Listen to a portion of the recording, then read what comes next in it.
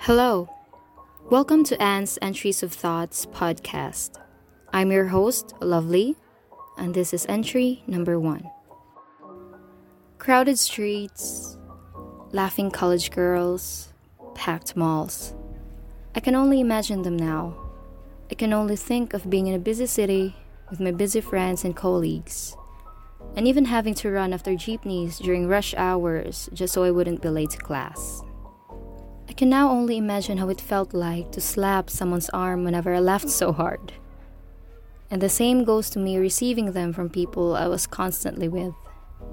I can now only imagine the immense nerve-wracking feeling I used to always have when deadlines were drawing near. I still experience it now, but not as much as it felt back in face-to-face classes. How long has it been? I love staying in the province. I've been here for over a year now, and guess what? I didn't even think I'd stay here for quite a long time. I remember how, in March of last year, classes were suspended because of a new rapidly spreading virus that even I wasn't quite aware of. I was even happy about it because at last, I could rest from school. I came to school that Friday, attended my math class, and even took selfies and groupies in the pamper room with my friends before saying our goodbyes and see you soons for that week.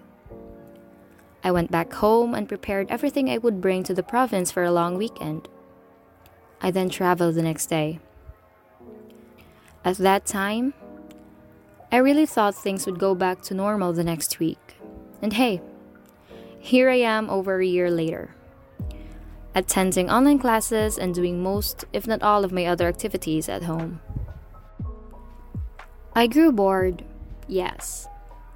I lost track of my interests and even let go of some of them.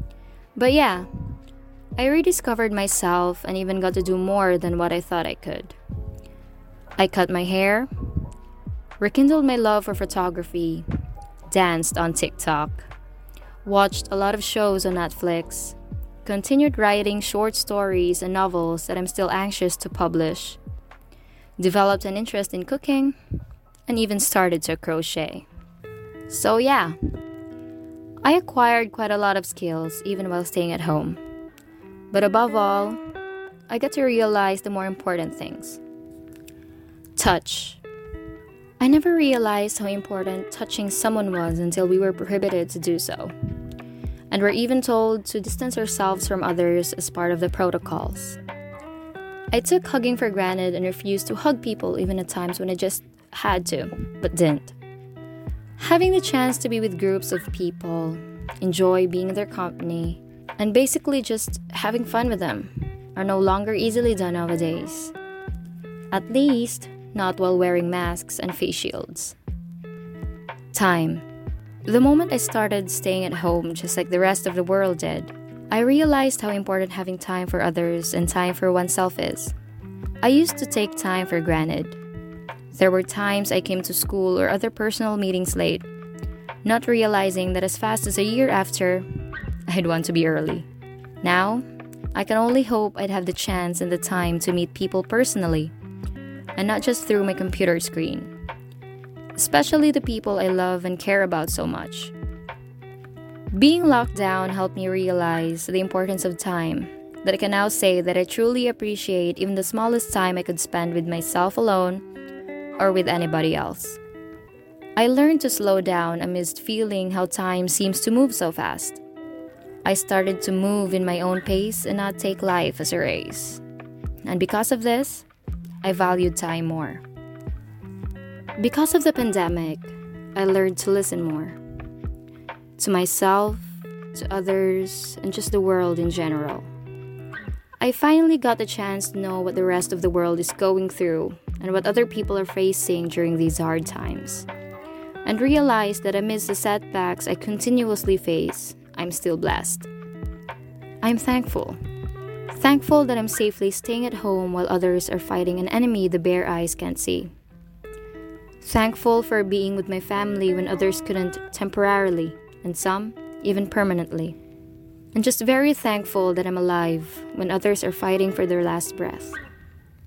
Things won't always go the way we initially planned them to be. just like that, people stopped moving, yet the world never stopped revolving. It is us that needs the rest of the world and not the other way around. We've lost a lot because of the pandemic.